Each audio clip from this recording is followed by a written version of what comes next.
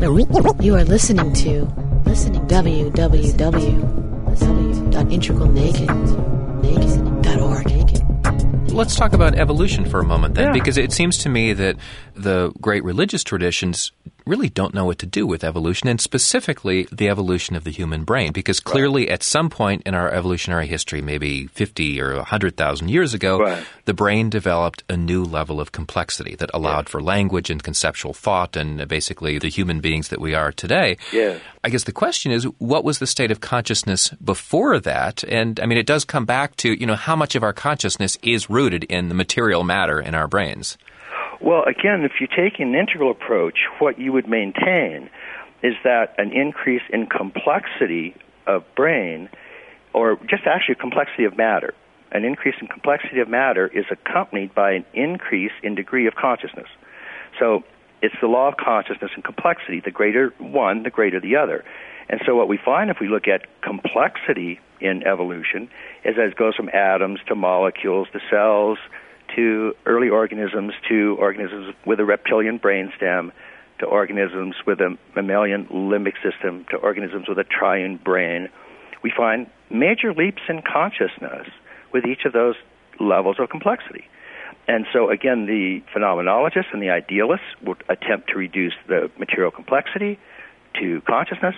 The material reductionists will try to reduce consciousness to brain, and off they will go trying to kill each other again. Well, and I would say, I think a lot of scientists would say that you can't even talk about consciousness until you reach a certain level of evolution in most animals. And, bacteria don't have consciousness. Plants don't have consciousness. You certainly can't talk about atoms having consciousness. Well, I don't talk about consciousness. I talk about interiority.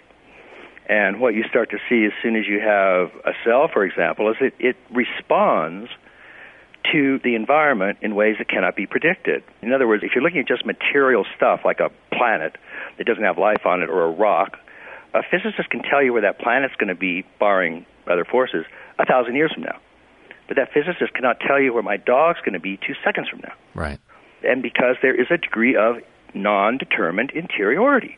And it's simply there. You can't dismiss it. And that increases till at some point it starts to look like, proto-feelings, possibly with a reptilian brainstem. And then you keep increasing complexity to the mammalian limbic system, and you start to get proto-emotions. Mammals, dogs have anger and fear, tension. And then you increase it to a triune brain, and you start to get the capacity for magic, mythic, and rational consciousness. So, again, interiority and exteriority seem to develop together, and you can't really reduce one to the other. What happened with religion, of course, is that in the magic and mythic eras, it was really not understood. The science of that time, and there was science, but it was not the major modern science that we have right now, couldn't really detect the relation of consciousness and complexity. The brain was thought to be part of the material world, so it was on the lowest level in the great chain. The great chain used to be, well, still is, for religion, matter, body, mind, soul, spirit. And each of those are thought to be higher levels of awareness. And using that scheme, the material brain would be on rung 1, and, the feelings of a dog would be on level 2, and so the feelings of a dog are higher than the triune brain. It got totally screwed up. Mm-hmm. But it wasn't just religion that got it wrong. The science of 2,000 years ago wasn't advanced either. Science got it wrong. So with the rise of modernity and the emergence of formal operational cognition or rationality, you see the emergence of first real forms of this 3-strand science that we were talking about, because consciousness becomes self-reflexive, and therefore it also becomes hypothetical, and it's actually informal operational cognition. You see it today in a child. As formal operational cognition emerges around age 10 or 11, you can, for the first time, understand what-if and as-if statements. So hypothetico-deductive statements first come into existence. And when science developed that, it made these astonishing leaps. Newtonian science, for what it was, is staggeringly brilliant. All of the great advances that we associate with early science in the Enlightenment.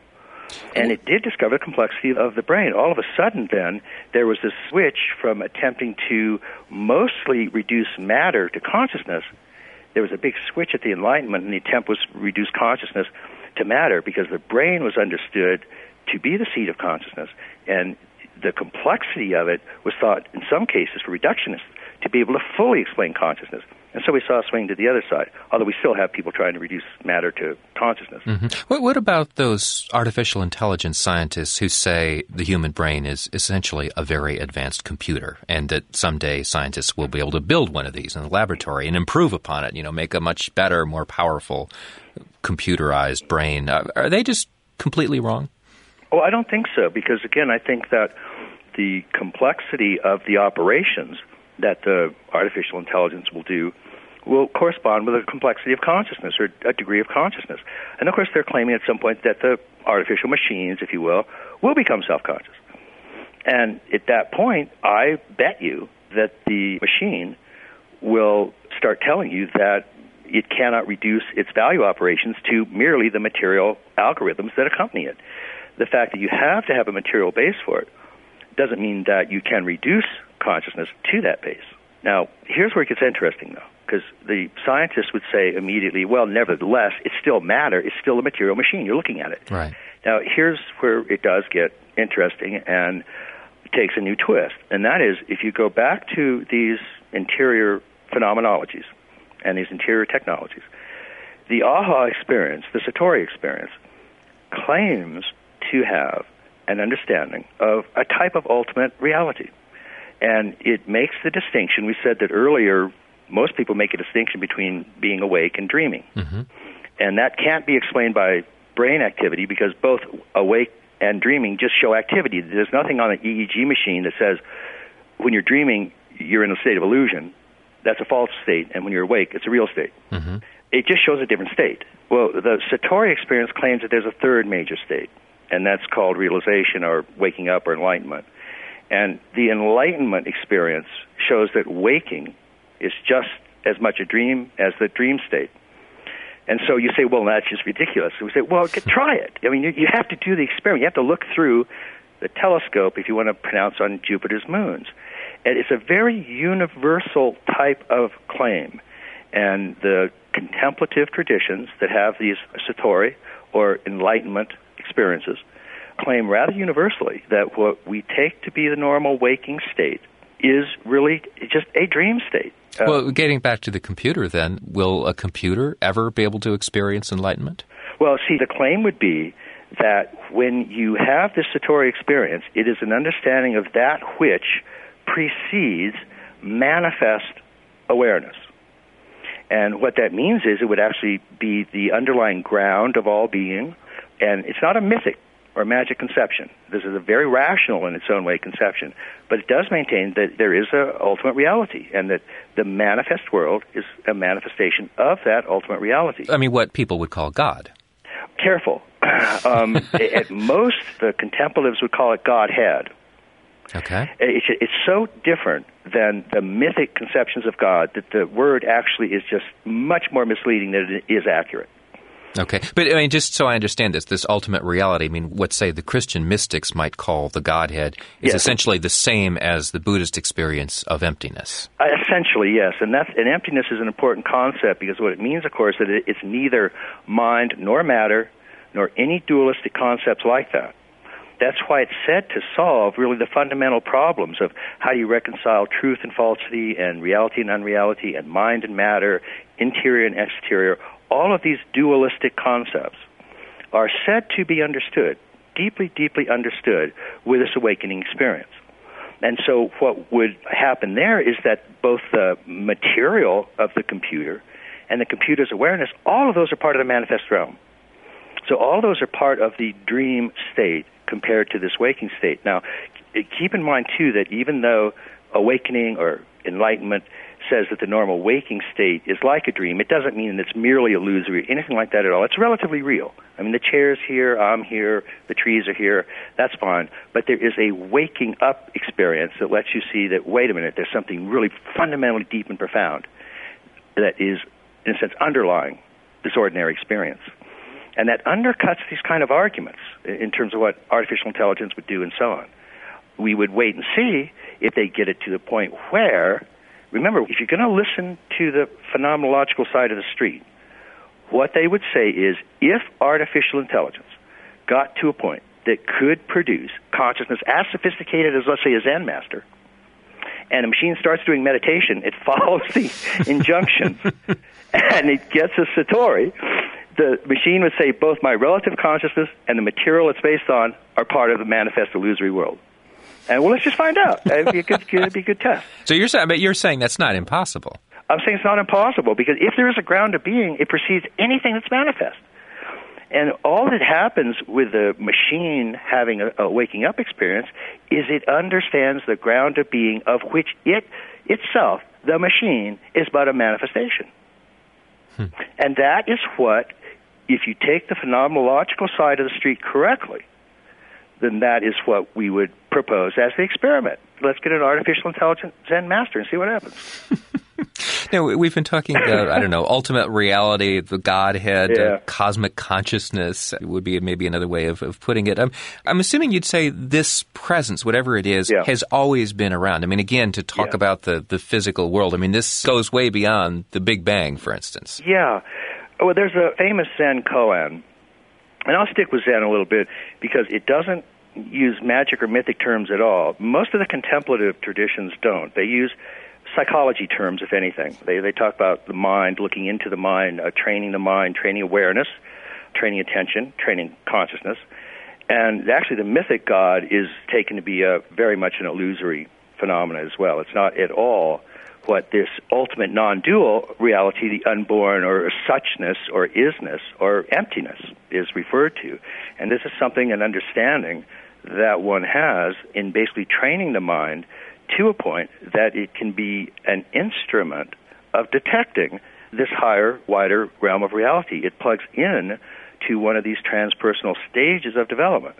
And we do have some evidence for that. In other words, if you follow development in the adult life cycle, and you follow people that have moved from archaic and magic and mythic into adolescent rationality, and then into young adulthood pluralism, if you follow them, if they do go to a next stage that's irreversible, integral and transpersonal stages uniformly start to say something like, I am aware of, there is a ground of being, there is a wholeness, a unity, a oneness, and they start describing something that they are aware of. And again, you have to actually get to that stage if you want to see what that is. We can't prove that stage to somebody who's not at it. So that's important. Yeah, I really would like. sure. It's the same way as if you go to somebody at the mythic stage and try to prove to them something from the rational scientific stage.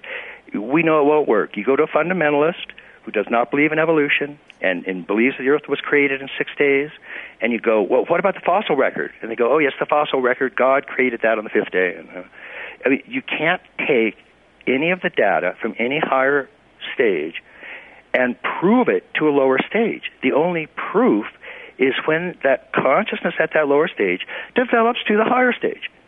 Without that, it's over their head. And so we would say that somebody who's at a rational stage has a very hard time seeing these rational and transpersonal stages. But if we actually follow it scientifically and follow the people who are there, they start saying it. Let me ask you about this, because I know you are a long-time meditator, and you have written about how you have had sustained experiences of this non-dual stage. What does it feel like? It's very simple. It's something that's already ever present in one's awareness, but it's so simple and so obvious it's not noticed. And the traditions often refer to it, Zen, for example, refers to it as the suchness of reality, the isness of reality. Eckhart called it thusness or thatness. It's the simple, moment-to-moment, ultimate condition of all things that are arising. And plugging into that simply and deeply answers one's fundamental questions about what ultimate reality is. It's just as simple as drinking a glass of cold water. It's just obvious. I'm not saying that there can't be higher stages. If you look at the scientific evidence for the stages we've talked about so far, going from archaic to magic to mythic to rational, pluralistic to integral and transpersonal, if you look at those and we say we think the highest is transpersonal, good heavens, a future evolution could bring higher stages than that. So we're not claiming it's the ultimate in that sense. Well, I want to get back to your personal experience. But it's a hell of a lot more real than the simple, rational, dualistic, cramped, egoic consciousness that defines science. So that's all that these stages say is that, I see that stage I was at. This is just a little bit higher reality, and it's just more real, and my consciousness is wider. I know it's truth the same way that I did when I was at the rational stage, and I thought that was truth. Mm-hmm. So is this a feeling of bliss, or, is this like intense happiness? What's your experience? Sure. Well, here, again, it gets a little, as you can imagine, it's not as simple as there's simply, just one or two stages, and you plug into it, and then you're constantly aware of something in a permanent way. Because there's not only what we call structures of consciousness, which we've been talking about, these archaic structure, magic structure, rational structure, there are states of consciousness. And structures tend to be kind of these permanent organizations. States of consciousness are temporary. They're peak experiences or altered states and so on. And mystics, the sages, the contemplative sages, tend to maintain that this ultimate emptiness is a very simple suchness or isness, that no bliss, none of that kind of frills go with it. It's rather an absence of, a freedom from any constriction, including feelings of bliss. So the, quote, feeling that is present when one's in that is just vast openness and transparency and freedom and lightness, if you will. Are you aware of your body and your ego and all that absolutely. Kind of stuff? Now, but let me finish that thought, because there are also states of consciousness, and particularly meditative states. And yes, you can train yourself to get into meditative states that are very blissful. And you can train yourself to get into meditative states that you're not aware of the body. And these can be very, very profound states. We have examples of this, sad examples, of monks in the Vietnam War who would get into the states of not being aware of anything arising, set their bodies on fire and not flinch as they burned to death. And we saw that on film. So can you get into those states? Yes, you can. And I've done a few of them briefly. I actually have a picture of an EEG and me sort of stopping most brain waves, not fully, of course, but dramatically. And this is actually on the website. That's a state. That's not what I'm talking about in terms of this ultimate suchness, because this suchness is that which is aware of all states. So it's aware of your body. The body's arising just like normally, only you are not confined to the body. You don't have a sense that I'm in here and the world is out there. You have a sense of just there is this one arising, and I am all of that. And, of course, I know where my body is. It's right here. I know where my mind is. It's right here. I know where your mind is. It's over there. But there's this fundamental I-amness, a sense of I-amness, of being aware of everything that's arising, a sense of a witness. You're witnessing your body. I have sensations, but I'm not my sensations. I have thoughts, but I'm not my thoughts.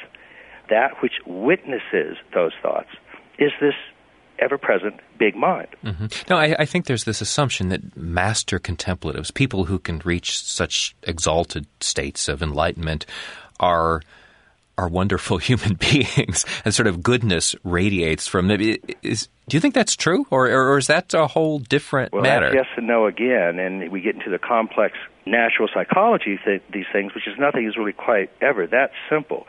In part, yes, there tends to be a radiance and a goodness that comes merely from what happens when you develop to a higher actual stage.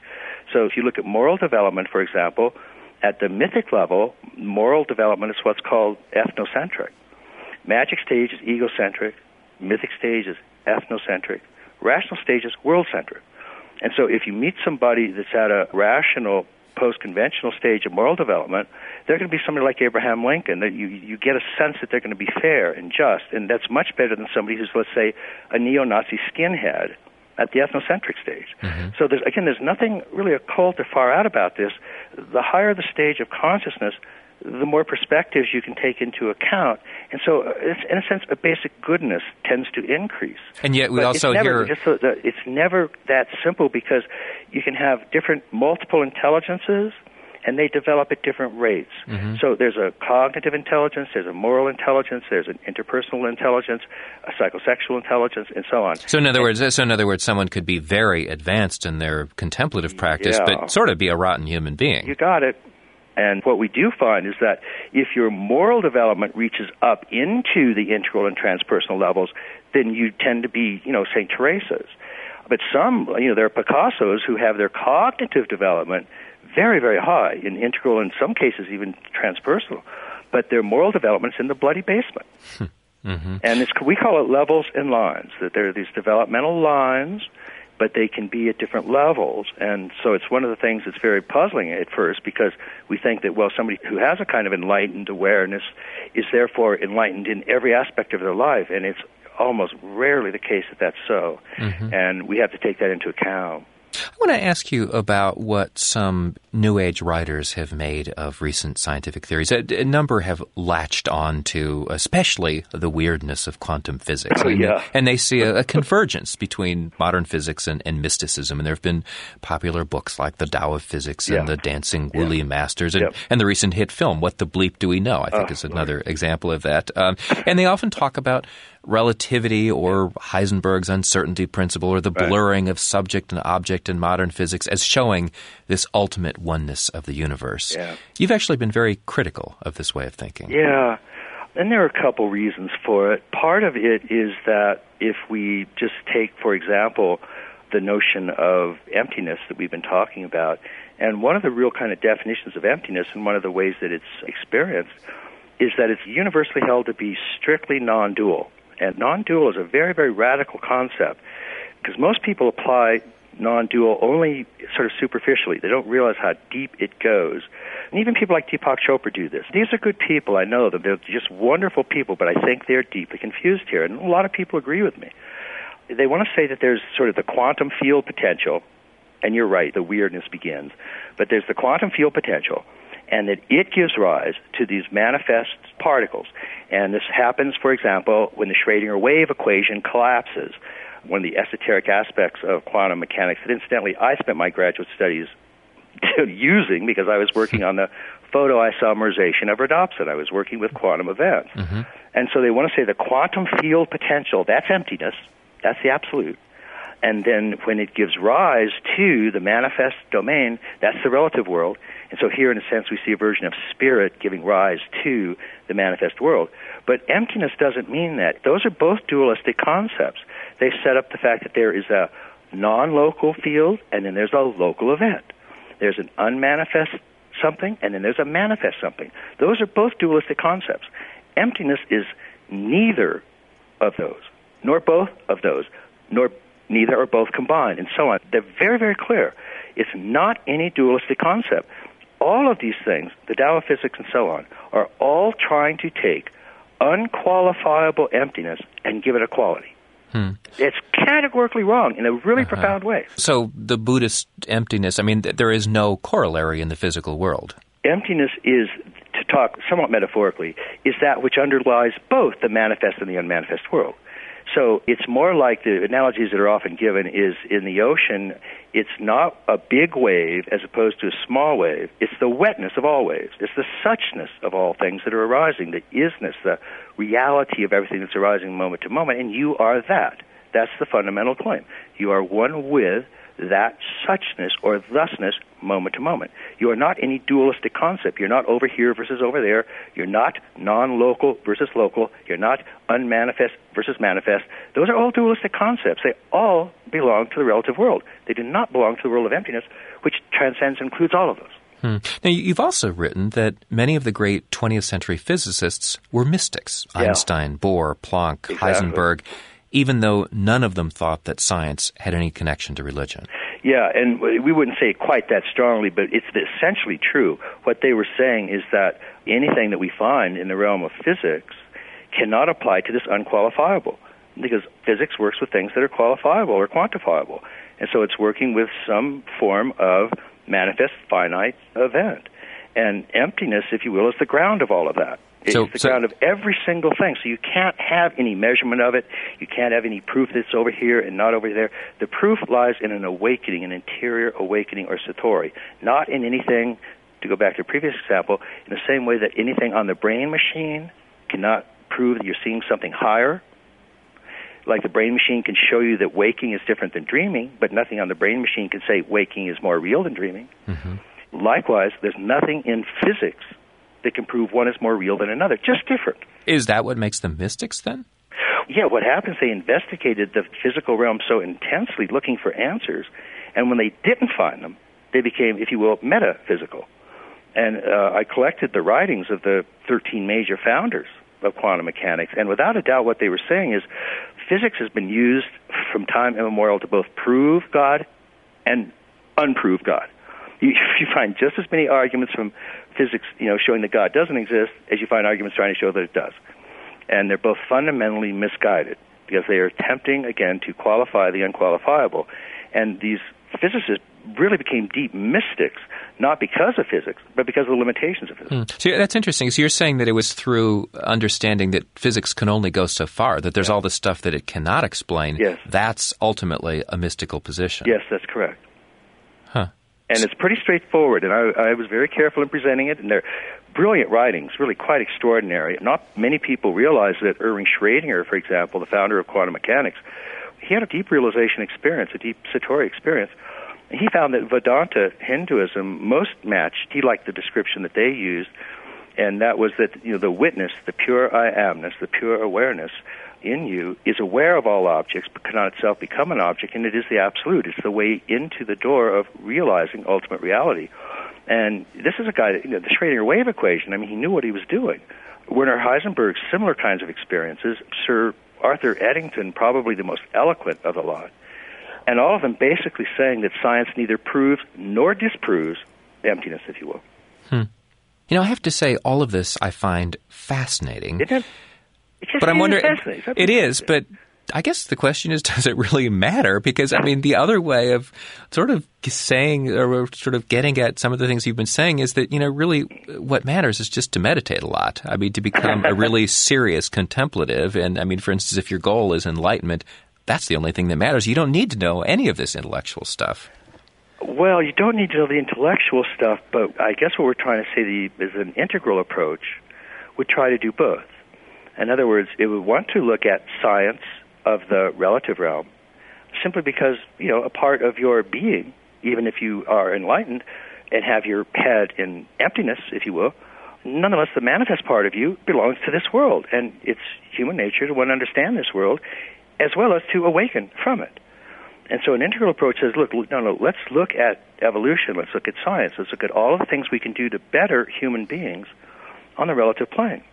And ultimately what we're looking at is that, if you will, meditation carried to Satori is a way to awaken from this dream of life and answer fundamental questions that everybody in those still, dark hours has.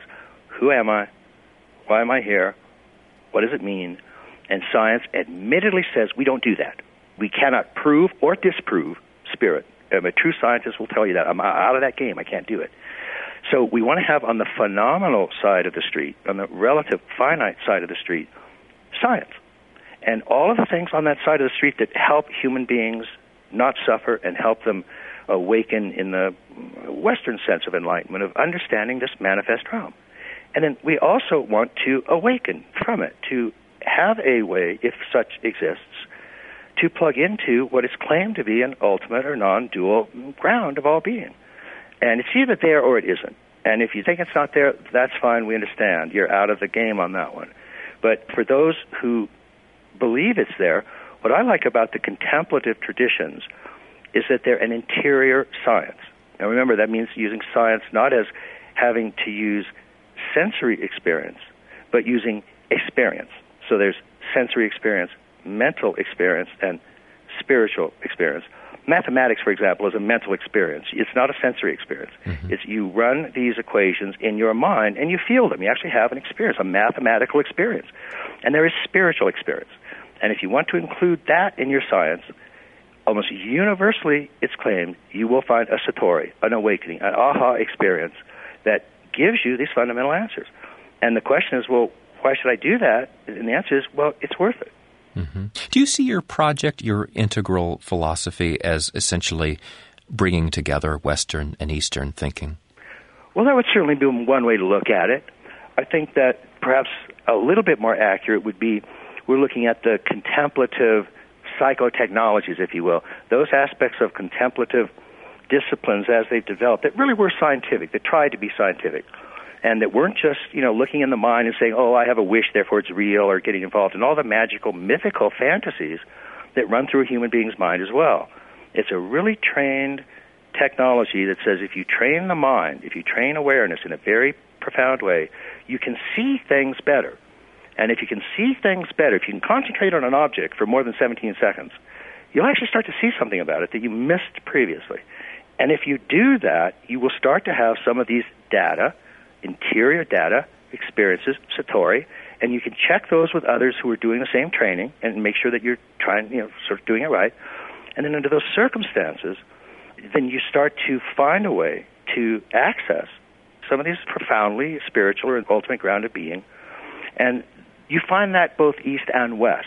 So we're trying to look at the contemplative, not the mythic dogma, and so those are lower stages of development. They're necessary in a certain sense because everybody's born at square one and will develop through a Santa Claus phase. But it's not good for adult human beings at this stage in evolution.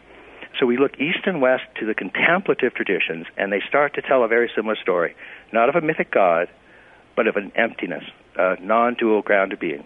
And there is a way to access that. There's an interior technology for accessing that. And if you don't believe it, that's okay, but you really try it and see, and then if you don't believe it, got it.